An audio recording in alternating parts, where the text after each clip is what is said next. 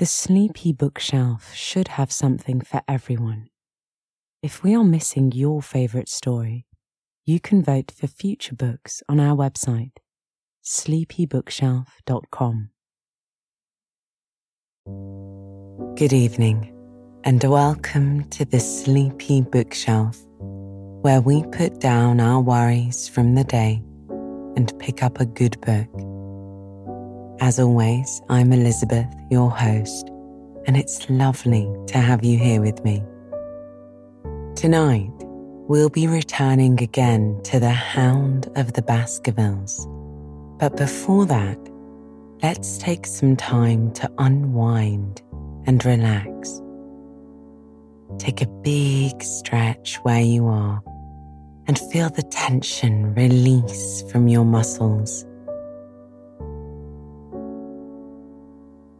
I recently learnt this calming breath that I want to share with you now. We're going to breathe in through our nose for a count of 4 and out through our mouths for a count of 8. So, inhale through your nose for 1, 2, 3, 4, and now out through your mouth for 1, 2, 3, 4, 5, 6, 7, 8. I hope you feel calmer now. You can use this breath whenever you're feeling stressed or overwhelmed throughout your day too, and repeat as many times as you like. Now, the last time we were together, the doorbell at Baker Street was ringing, and the man who had been driving the cab containing Sir Henry's spy on Regent Street was standing on the front step. Holmes gave the man some money in exchange for information about the spy, but all they received in return was that he had a pale face, a full black beard, and he went by the name of Sherlock Holmes. The following Saturday, Watson met Sir Henry and Dr. Mortimer at Paddington Station, and they all set off for Devonshire together. After alighting the train and driving towards Baskerville Hall, they began noticing soldiers with rifles all about the countryside, and were informed of a dangerous escaped prisoner on the loose. Baskerville Hall proved imposing and somewhat depressing on Sir Henry and Watson, and through the night, both men were disturbed by the howling sobs of a woman they could only deduce to be the housekeeper, Mrs. Barrymore. Though on inquiring with Mr. Barrymore, he assured them that could not be.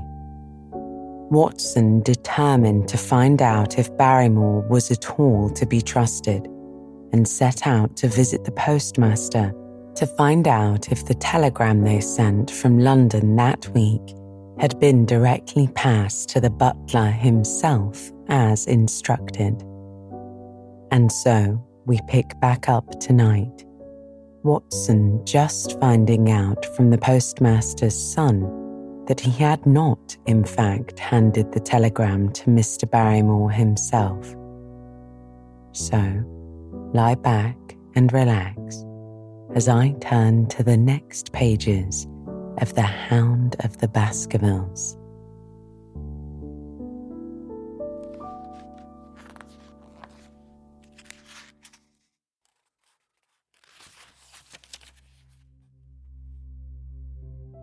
Chapter 7 continued.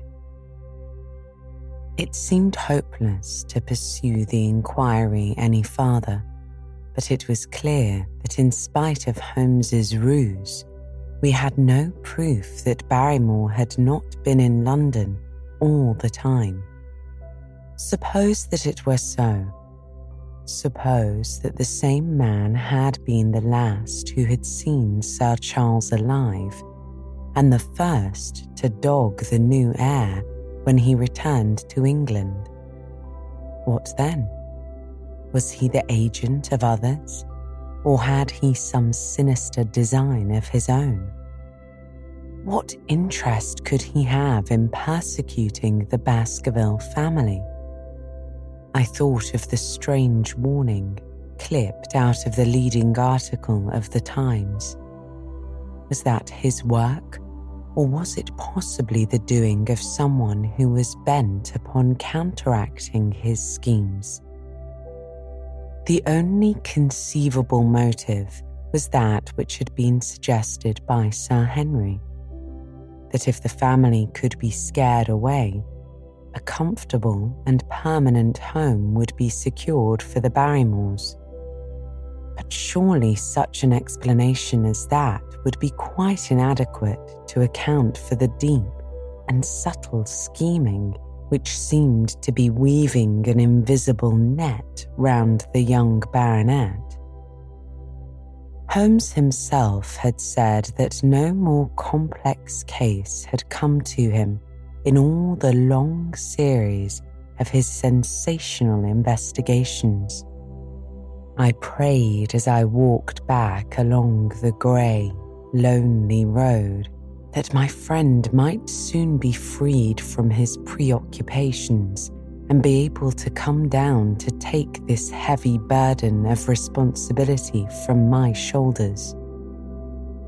Suddenly, my thoughts were interrupted by the sound of running feet behind me and a voice which called my name. I turned, expecting to see Dr. Mortimer, but to my surprise, it was a stranger who was pursuing me. He was a small, slim, clean-shaven, prim-faced man, flaxen-haired and lean-jawed, between 30 and 40 years of age, dressed in a grey suit and wearing a straw hat. A tin box for botanical specimens hung over his shoulder, and he carried a green butterfly net in one of his hands. "You will, I am sure, excuse my presumption, Dr. Watson," said he, as he came panting up to where I stood. "Here on the moor, we are homely folk, and do not wait for formal introductions. You may possibly have heard my name from our mutual friend, Mortimer. I am Stapleton of Merripit House." "Your net and box would have told me as much," said I, for I knew that Mr. Stapleton was a naturalist. "But how did you know me?" "I have been calling on Mortimer, and he pointed you out to me from the window of his surgery as you passed," said he. "As our road lay the same way, I thought that I would overtake you and introduce myself. I trust that Sir Henry is none the worse for his journey." "He is very well, thank you," said I. "We were all rather afraid that after the sad death of Sir Charles, the new baronet might refuse to live here," Stapleton said. "It is asking much of a wealthy man to come down and bury himself in a place of this kind. But I need not tell you that it means a very great deal to the countryside. Sir Henry has, I suppose, no superstitious fears in the matter?" "Oh, I do not think that is likely," I answered. "Of course you know the legend of the fiend dog which haunts the family?" Stapleton inquired. I nodded. "I have heard it." "It is extraordinary how credulous the peasants are about here. Any number of them are ready to swear that they have seen such a creature upon the moor." He spoke with a smile, but I seemed to read in his eyes that he took the matter more seriously. The story took a great hold upon the imagination of Sir Charles, and I have no doubt that it led to his tragic end. But how? I asked. His nerves were so worked up that the appearance of any dog might have had a fatal effect upon his diseased heart, Stapleton said. I fancy that he really did see something of the kind upon that last night in the yew alley.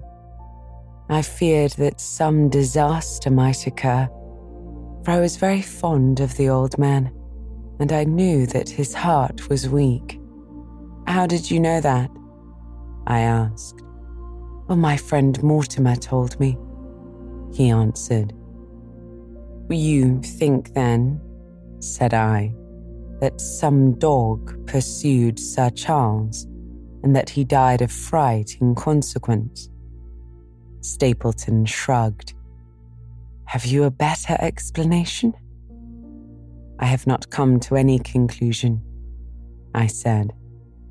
Has Mr. Sherlock Holmes? He asked.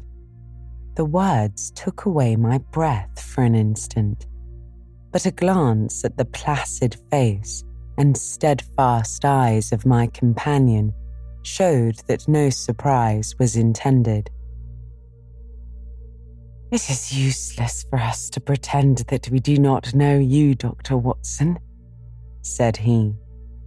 The records of your detective have reached us here, and you could not celebrate him without being known yourself.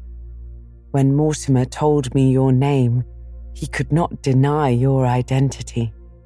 If you were here, then it follows that Mr. Sherlock Holmes is interested himself in the matter, and I am naturally curious to know what view he might take. I'm afraid that I cannot answer that question, I said.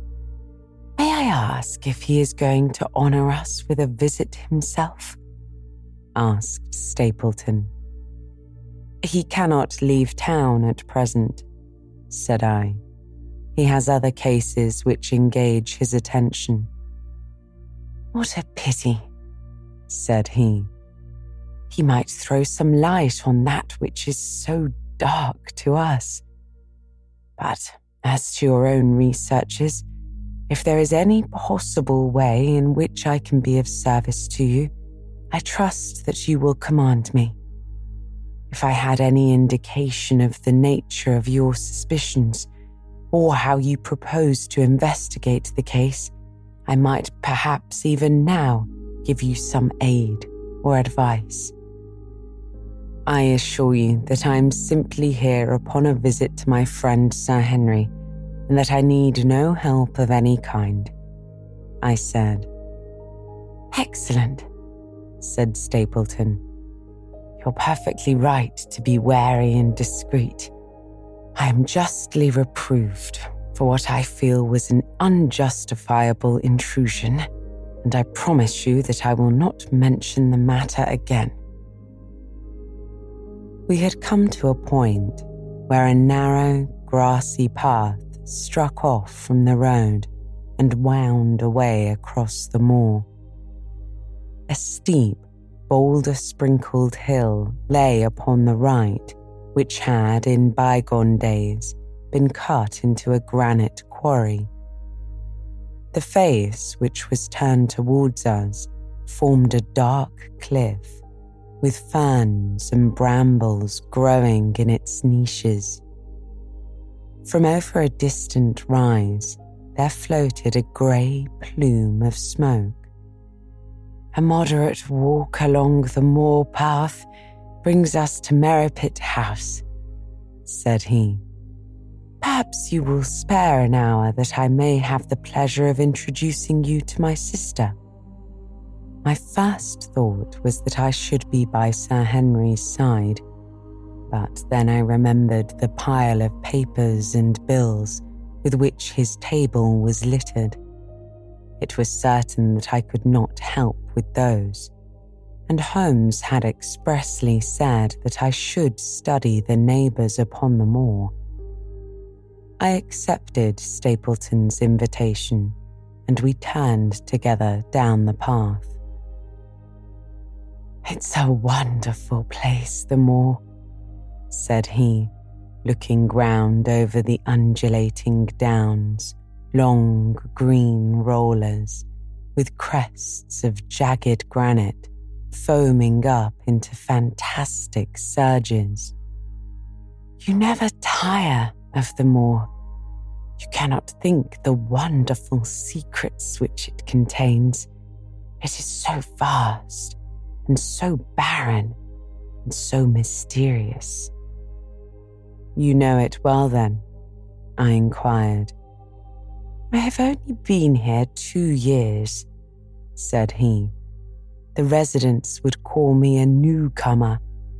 We came shortly after Sir Charles settled, but my tastes led me to explore every part of the country round, and I should think there are few men who know it better than I do. Is it hard to know? I asked. He nodded. Very hard. You see, for example, this great plain to the north here, with the strange hills breaking out of it. Do you observe anything remarkable about that? It would be a rare place for a gallop, I remarked. You would naturally think so, and the thought has cost several their lives before, he said. You notice those bright green spots scattered thickly over it? Yes, I said. They seem more fertile than the rest. Stapleton laughed. That is the great Grimpen Mire, said he. A false step yonder means death to man or beast. Even in dry seasons it is a danger to cross it. But after these autumn rains, it is an awful place. And yet I can find my way to the very heart of it and return alive. It's a bad place, the great Grimpen Mire. And you say you can penetrate it? I asked. Yes, said he. There are 1 or 2 paths which a very active man can take. I have found them out. But why should you wish to go into such a horrible place? I said. Well, you see the hills beyond, he said, pointing. They are really islands, cut off on all sides by the impassable mire, which has crawled around them in the course of years. That is where the rare plants and the butterflies are, if you have the wit to reach them. I shall try my luck some day, I remarked. He looked at me with a surprised face. For God's sake, put such an idea out of your mind, said he. Your blood would be upon my head, and I assure you that there would not be the least chance of your coming back alive. It is only by remembering certain complex landmarks that I am able to do it.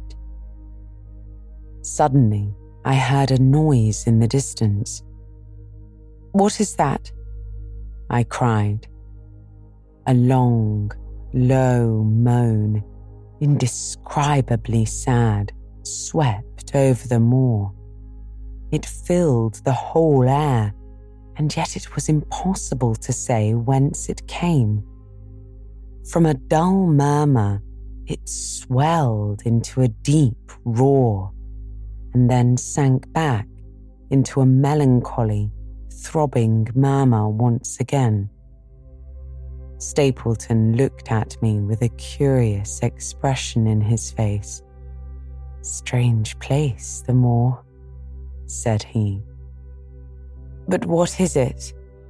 I asked. The peasants say it is the hound of the Baskervilles calling for its prey, said he. I have heard it once or twice before, but never quite so loud. I looked round with a chill of fear in my heart at the huge, swelling plain mottled with the green patches of rushes. Nothing stirred over the vast expanse, save for a pair of ravens which croaked loudly from a tor behind us. "You are an educated man. You don't believe such nonsense as that," said I.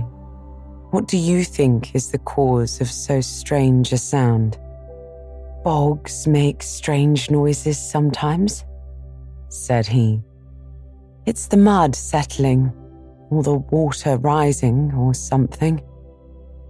No, I said, shaking my head. "That was a living voice." "Well, perhaps it was." He shrugged. "Did you ever hear a bittern booming?" "No, I never did," said I. "It is a very rare bird, practically extinct in England now, but all things are possible upon the moor," he remarked. "Yes, I should not be surprised to learn that what we have heard is the cry of the last of the bitterns. It is the weirdest, strangest thing that I have ever heard in my life," I said. "Yes, it's rather an uncanny place altogether," said he. "Look at the hillside yonder. What do you make of those?" The whole steep slope was covered with grey, circular rings of stone, a score of them at least. "What are they?" I asked. "Sheep pens?"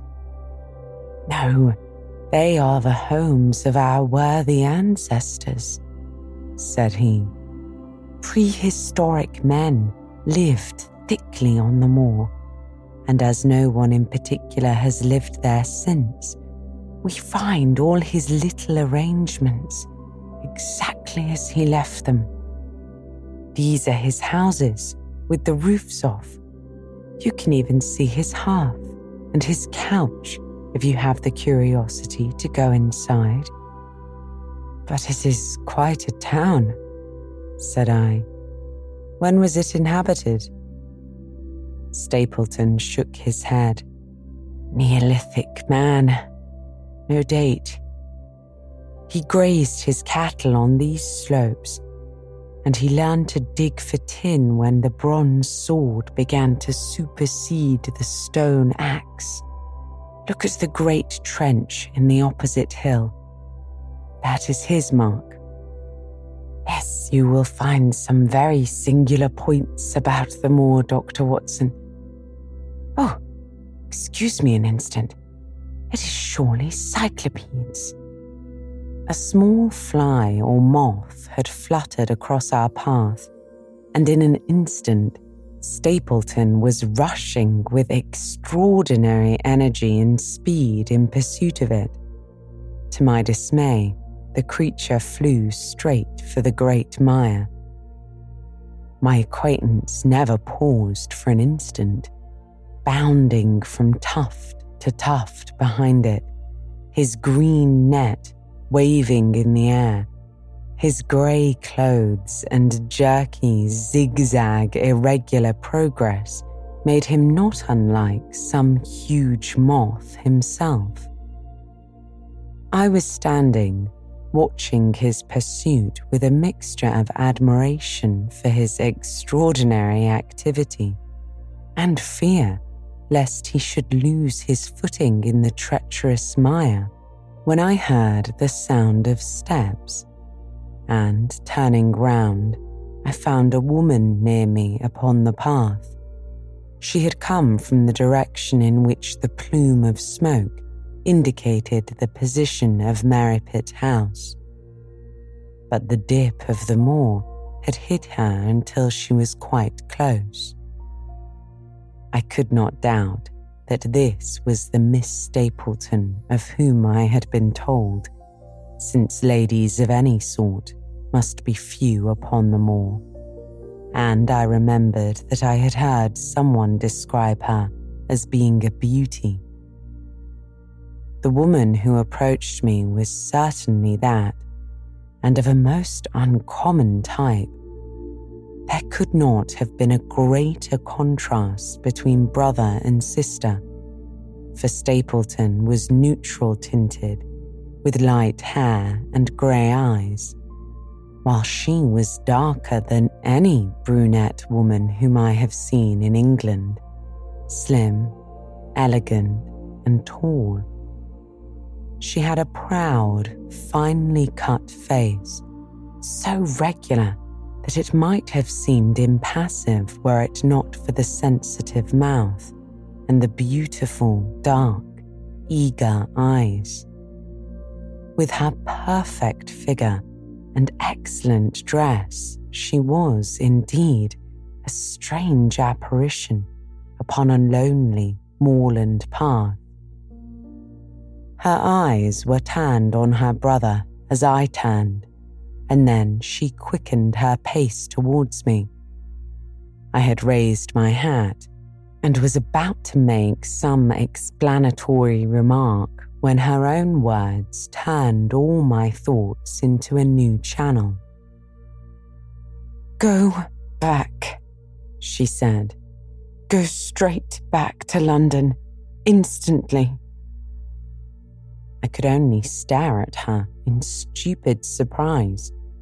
Her eyes blazed at me, and she tapped the ground impatiently with her foot. "Why should I go back?" I asked. "I cannot explain." She spoke in a low, eager voice. "But for God's sake, do what I ask you. Go back and never set foot upon the moor again." "But I have only just come," said I. "Man, can you not tell when a warning is for your own good?" she said. "Go back to London. Start tonight. Get away from this place at all costs. Hush, my brother is coming. Not a word of what I have said. Would you mind getting that orchid for me among the mare's tails yonder? We are very rich in orchids on the moor, though. Of course, you are rather late to see the beauties of the place." Stapleton had abandoned the chase and came back to us, breathing hard and flushed with his exertions. "Hello, Beryl," said he, and it seemed to me that the tone of his greeting was not altogether a cordial one. "Well, Jack, you are very hot," said she. "Yes, I was chasing a cyclopede. He's very rare and seldom found in the late autumn. What a pity that I should have missed him." He spoke unconcernedly, but his small, light eyes glanced incessantly from the girl to me. "You have introduced yourselves, I can see," he remarked. "Yes," said she. "I was telling Sir Henry that it was rather late for him to see the true beauties of the moor." "Why, who do you think this is?" her brother asked. "I imagined that it must be Sir Henry Baskerville," she answered. No, said I. "Only a humble commoner, but his friend. My name is Dr. Watson." A flush of vexation passed over her expressive face. "We have been talking at cross purposes," said she. "Why, you had not very much time for talk," her brother remarked with the same questioning eyes. "I talked as if Dr. Watson were a resident instead of being merely a visitor," said she. "It cannot much matter to him whether it is early or late for the orchids. But you will come on, will you not, and see Merripit House?"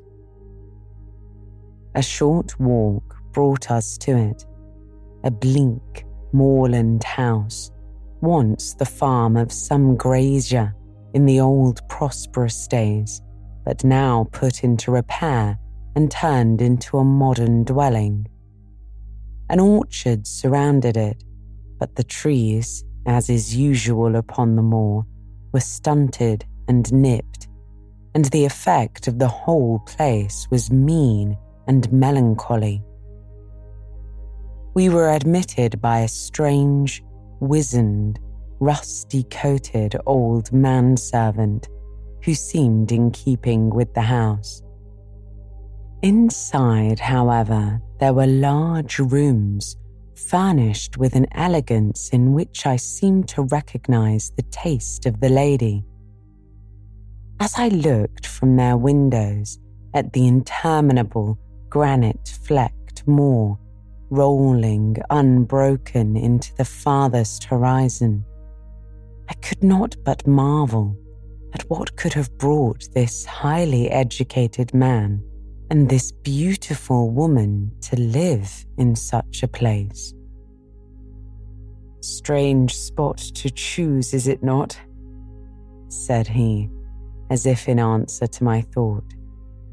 "And yet we manage to make ourselves fairly happy, do we not, Beryl?" "Quite happy," said she, but there was no ring of conviction in her words. "I had a school," said Stapleton. "It was in the North Country. The work to a man of my temperament was mechanical and uninteresting, but the privilege of living with youth, of helping to mould those young minds, and of impressing them with one's own character and ideals was very dear to me. However, the fates were against us. A serious epidemic broke out in the school, and 3 of the boys died.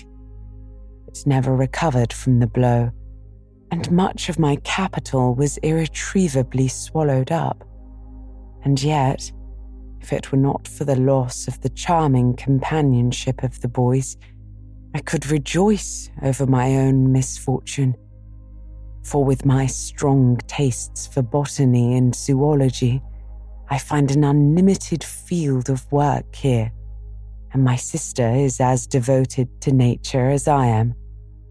All this, Dr. Watson, has been brought upon your head by your expression as you surveyed the moor out of our window."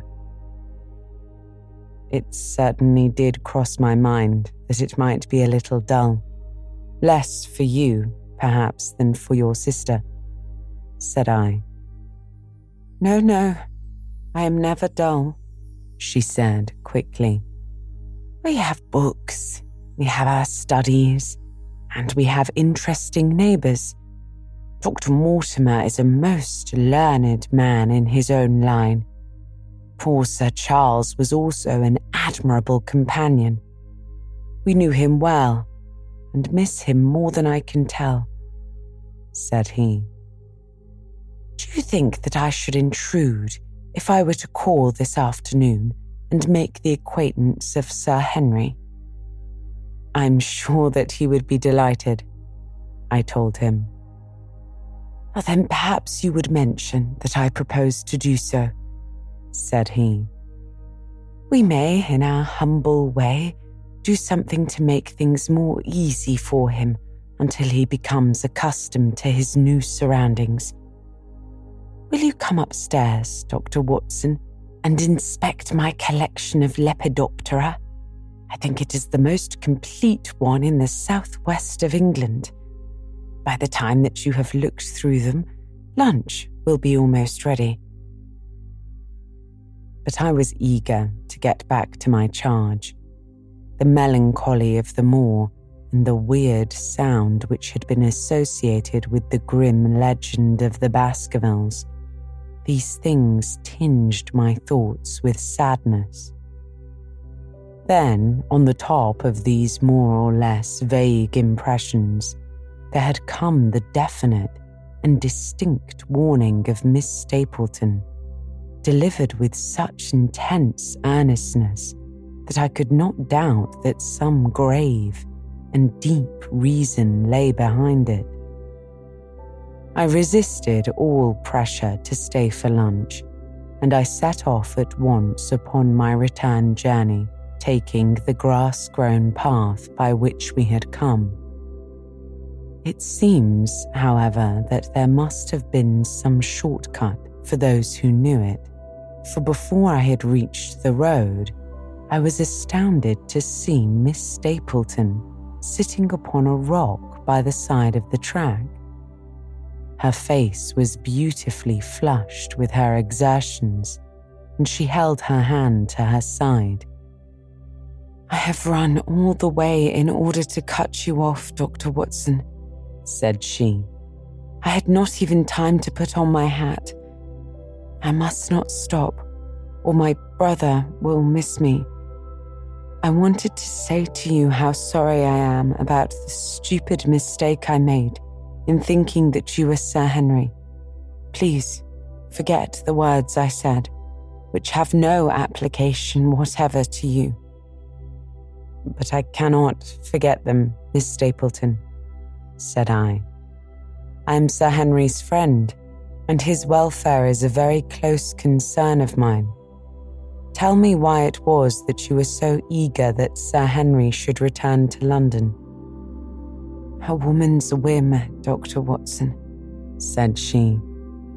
"When you know me better, you will understand that I cannot always give reasons for what I say or do." No, I remember the thrill in your voice. I remember the look in your eyes," said I. Please be frank with me, Miss Stapleton. For ever since I have been here, I have been conscious of shadows all around me. Life has become like that great Grimpen mire, with little green patches everywhere into which one may sink, and with no guide to point the track. Tell me, then, what it was that you meant, and I will promise to convey your warning to Sir Henry." An expression of irresolution passed for an instant over her face, but her eyes hardened again when she answered me. "You make too much of it, Dr. Watson," said she. "My brother and I were very much shocked by the death of Sir Charles. We knew him very intimately, for his favourite walk was over the moor to our house. He was deeply impressed with the curse which hung over the family, and when this tragedy came, I naturally felt that there must be some grounds for the fears which he had expressed. I was distressed, therefore, when another member of the family came down to live here, and I felt that he should be warned of the danger which he will run. That was all which I intended to convey." "But what is the danger?" I asked. "You know of the story of the Hound?" she inquired.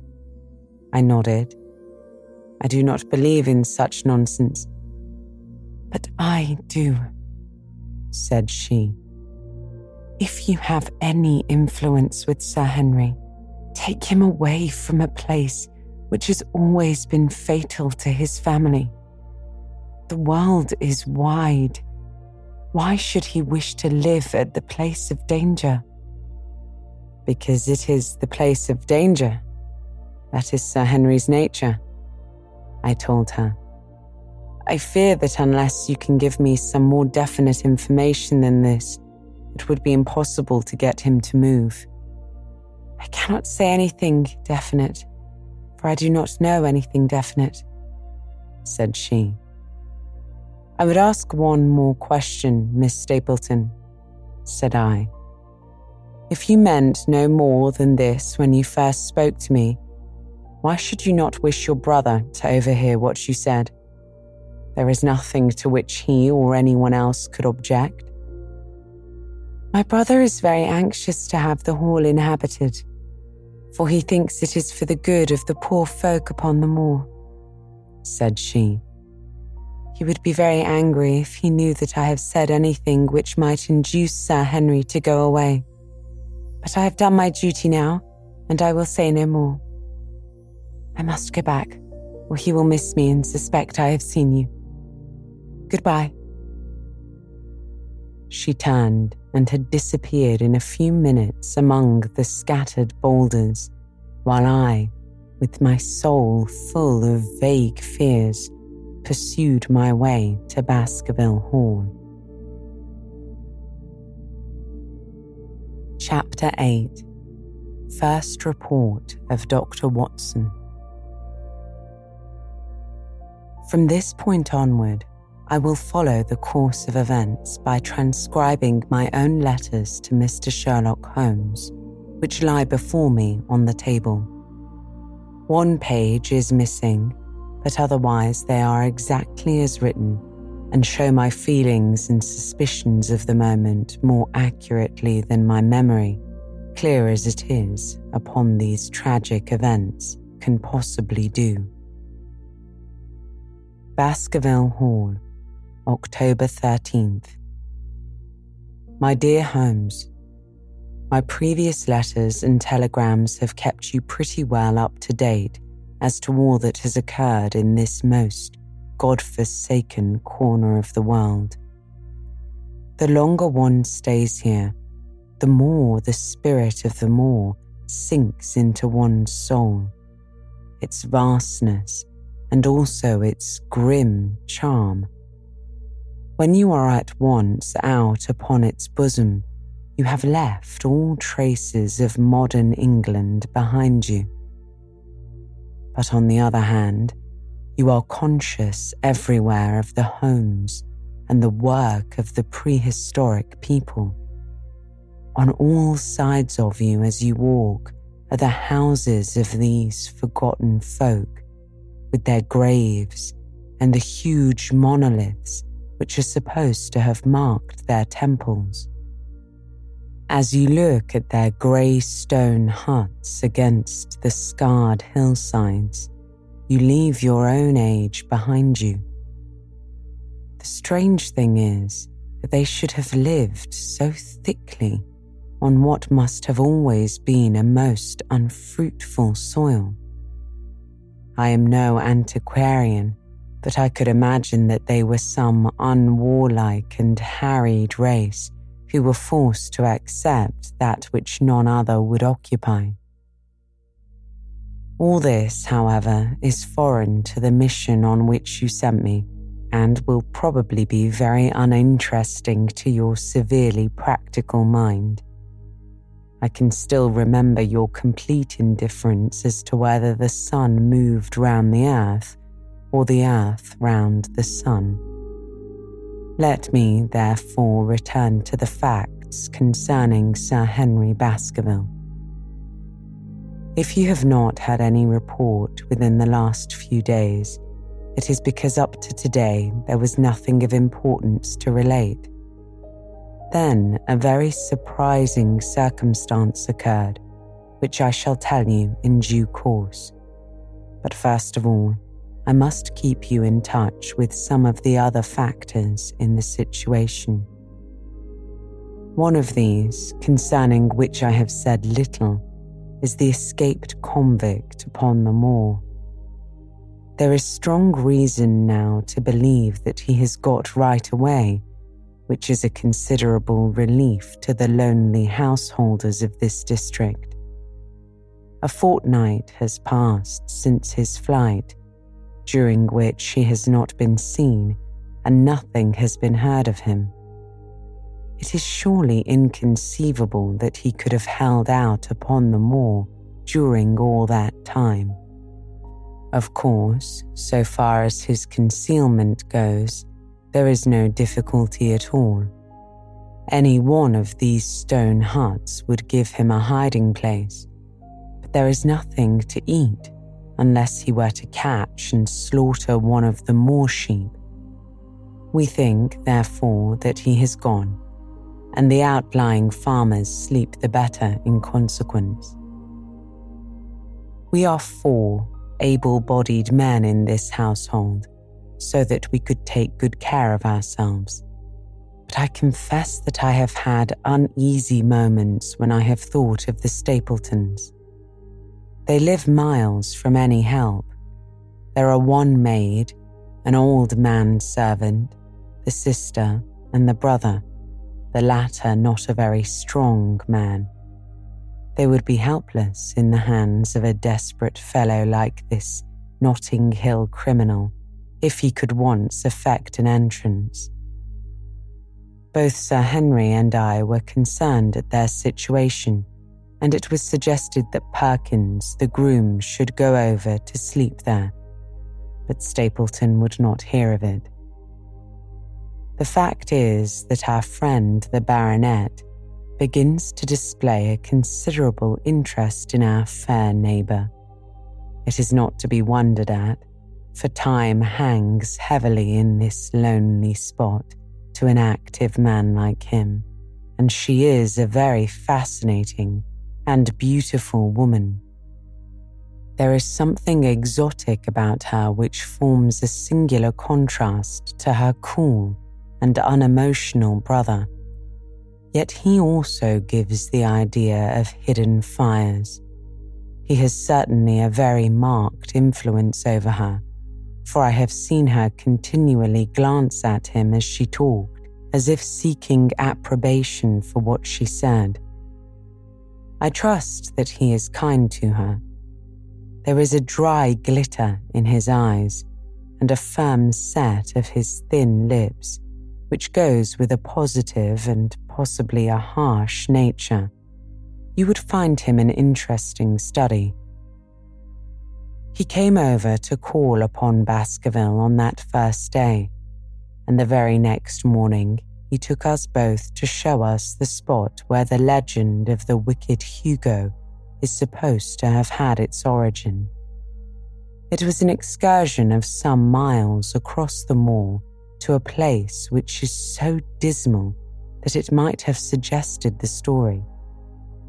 We found a short valley between rugged tors which led to an open, grassy space, flecked over with the white cotton grass. In the middle of it rose two great stones, worn and sharpened at the upper end until they looked like huge, corroding fangs of some monstrous beast. In every way, it corresponded with the scene of the old tragedy. Sir Henry was much interested and asked Stapleton more than once whether he did really believe in the possibility of the interference of the supernatural in the affairs of men. He spoke lightly, but it was evident that he was very much in earnest. Stapleton was guarded in his replies, but it was easy to see that he said less than he might, and that he would not express his whole opinion out of consideration for the feelings of the baronet. He told us of similar cases where families had suffered from some evil influence, and he left us with the impression that he shared the popular view upon the matter. On our way back, we stayed for lunch at Merripit House, and it was there that Sir Henry made the acquaintance of Miss Stapleton. From the first moment that he saw her, he appeared to be strongly attracted by her, and I am much mistaken if the feeling was not mutual. He referred to her again and again on our walk home, and since then hardly a day has passed that we have not seen something of the brother and sister. They dine here tonight, and there is some talk of our going to them next week. One would imagine that such a match would be very welcome to Stapleton, and yet I have more than once caught a look of the strongest disapprobation in his face when Sir Henry has been paying some attention to his sister. He is much attached to her, no doubt, and would lead a lonely life without her. But it would seem the height of selfishness if he were to stand in the way of her making so brilliant a marriage. Yet I am certain that he does not wish their intimacy to ripen into love, and I have several times observed that he has taken pains to prevent them from being tête-à-tête. By the way, your instructions to me to never allow Sir Henry to go out alone will become very much more onerous if a love affair were to be added to our other difficulties. My popularity would soon suffer if I were to carry out your orders to the letter.